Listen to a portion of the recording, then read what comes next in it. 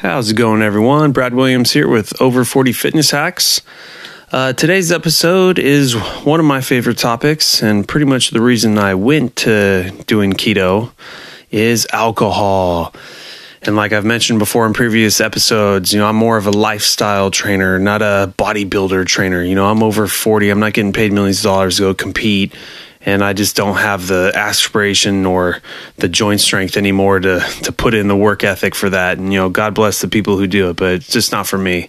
I'm more into sports and feeling good and looking good anyways. So I say lifestyle trainer because, for the majority of the time or for the majority of the week, you should be eating pretty clean and you should be all working. So there should be no excuse for that. But on weekends or whatever days off you have, I like to party. People listening to this podcast better be, social people or party people, or you should not listen to my podcast. But for me, socializing means alcohol. I love my alcohol. I loved beer, IPAs being my favorite, and then just pretty much everything else. Hard alcohol being second, and wine, it all tastes like grape juice to me, but if I'm desperate, no problem. And I'm not or at least I think so, not a humongous alcoholic or a binge drinker like I was in my 20s. And all of you, if you didn't think you were, you're lying to yourselves. But, I like to have a fun time and keep a nice buzz going through the weekend. So the only switch I had to make was basically cutting out the beers, just, on a random occasion, maybe have a beer, but it's pretty much for us on keto, it's the hard alcohol and maybe some red wine, and it's certain red wines. So unless you're willing to go scout out the lowest cal red wines, stick to the hard stuff. And then the other part is, for every shot you have of any kind of spirit, everyone thinks vodka is the only one. It's all spirits are basically about 100 to 110 calories a shot. Most of us do a shot and a half to 2 shots, so you're already at 200 calories, which is fine because all the counterparts of all the mixed beverages or IPAs, like I mentioned, that I like, are more of the 400, 500 range. So that's where it gets really deadly. So what I've discovered is, I'm more of a Scotch whiskey drinker on the rocks, so that's pretty easy. I can't stand vodka sodas or vodka lemon and limes. It's basically I've been getting into more of the keto mixed drinks and hope to put out my own little keto beverage recipe book one day. But what fun it is to create some of the classics like Moscow Mules, whiskey sours. There's one called the Birmingham Sour that's epic. And basically it's just getting good with using all the sugar substitutes. So whatever you think of sugar substitutes, that may deter you or you don't care. As far as I'm concerned, besides aspartame being like the worst one out there, I really try not to use sucralose too much, but I don't mind it. I try to stay with stevia. The only problem is, like many of you have probably tasted the aftertaste of stevia, and it's not as savory, especially in an alcohol drink.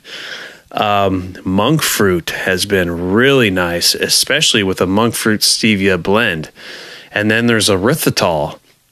And on a different episode, I mentioned about some of the problems with bloating and allergies, and I happen to have an allergy to erythritol, but I'm one of, 1 out of 10 probably have this problem. So the rest of you are probably fine, and it tastes fine and great. And then there's erythritol stevia mixes, and then there's a company out there called Truvia that use a blend of everything, and they even have a brown sugar flavor. So there is lots of different sugar substitutes where you can create these cocktails where you don't just have to have, hard alcohol on the rocks. You can make a Moscow Mule, like I mentioned, or anything you can imagine using these sugar substitutes. And the funny thing is, not every sugar substitute on every single mixed drink works. It changes from one to the other. It's crazy. So that's why, like I said, I've been discovering all this and wanting to put my little recipe book out there one day. But just real quickly, going down to the science, I think I've gone on another episode about how alcohol just in general affects, your body being able to burn calories. And just to go through that again, basically, your body breaks down alcohol into a compound called acetate in your liver. and your body will use that. It needs to use that first before it takes any other energy source out of your body. So that's why it's so dangerous for drinking at nighttime, is that most of us have to eat as well. And pretty much every morsel of food that you put in your body after you've started this drinking process, it just all turns to fat. You have no shot until that alcohol is burned off. What would be nice is everyone would, work out for an hour, like at midnight when you're done, but that's never happened. So basically you have to count your calories. So going into why this matters for keto, hopefully going into the 6-week program, if you want to try this diet, you should probably just for the 6 weeks not touch this stuff. But when you come out of it, or if you're doing really well and you want to mess around, if you're sticking with low cal, sugar substitute alcoholic beverages, okay. But understand what it does to, putting fat in your body. And the other thing is it will knock you out of ketosis. So if you've been doing this for a while, like myself, you can kick back into ketosis maybe in a day.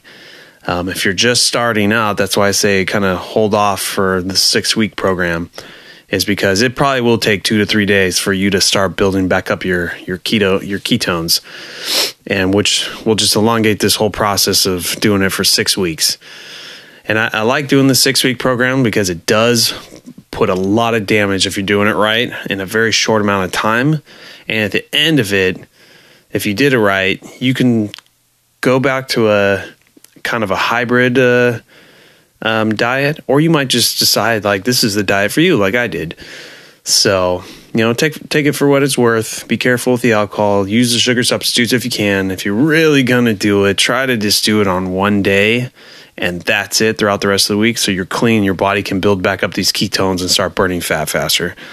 So that's my thing on alcohol and keto. And drink up, everyone. It was St. Paddy's Day a few days ago and had a lot of fun. Hope you did too. And I'll see you in the next episode.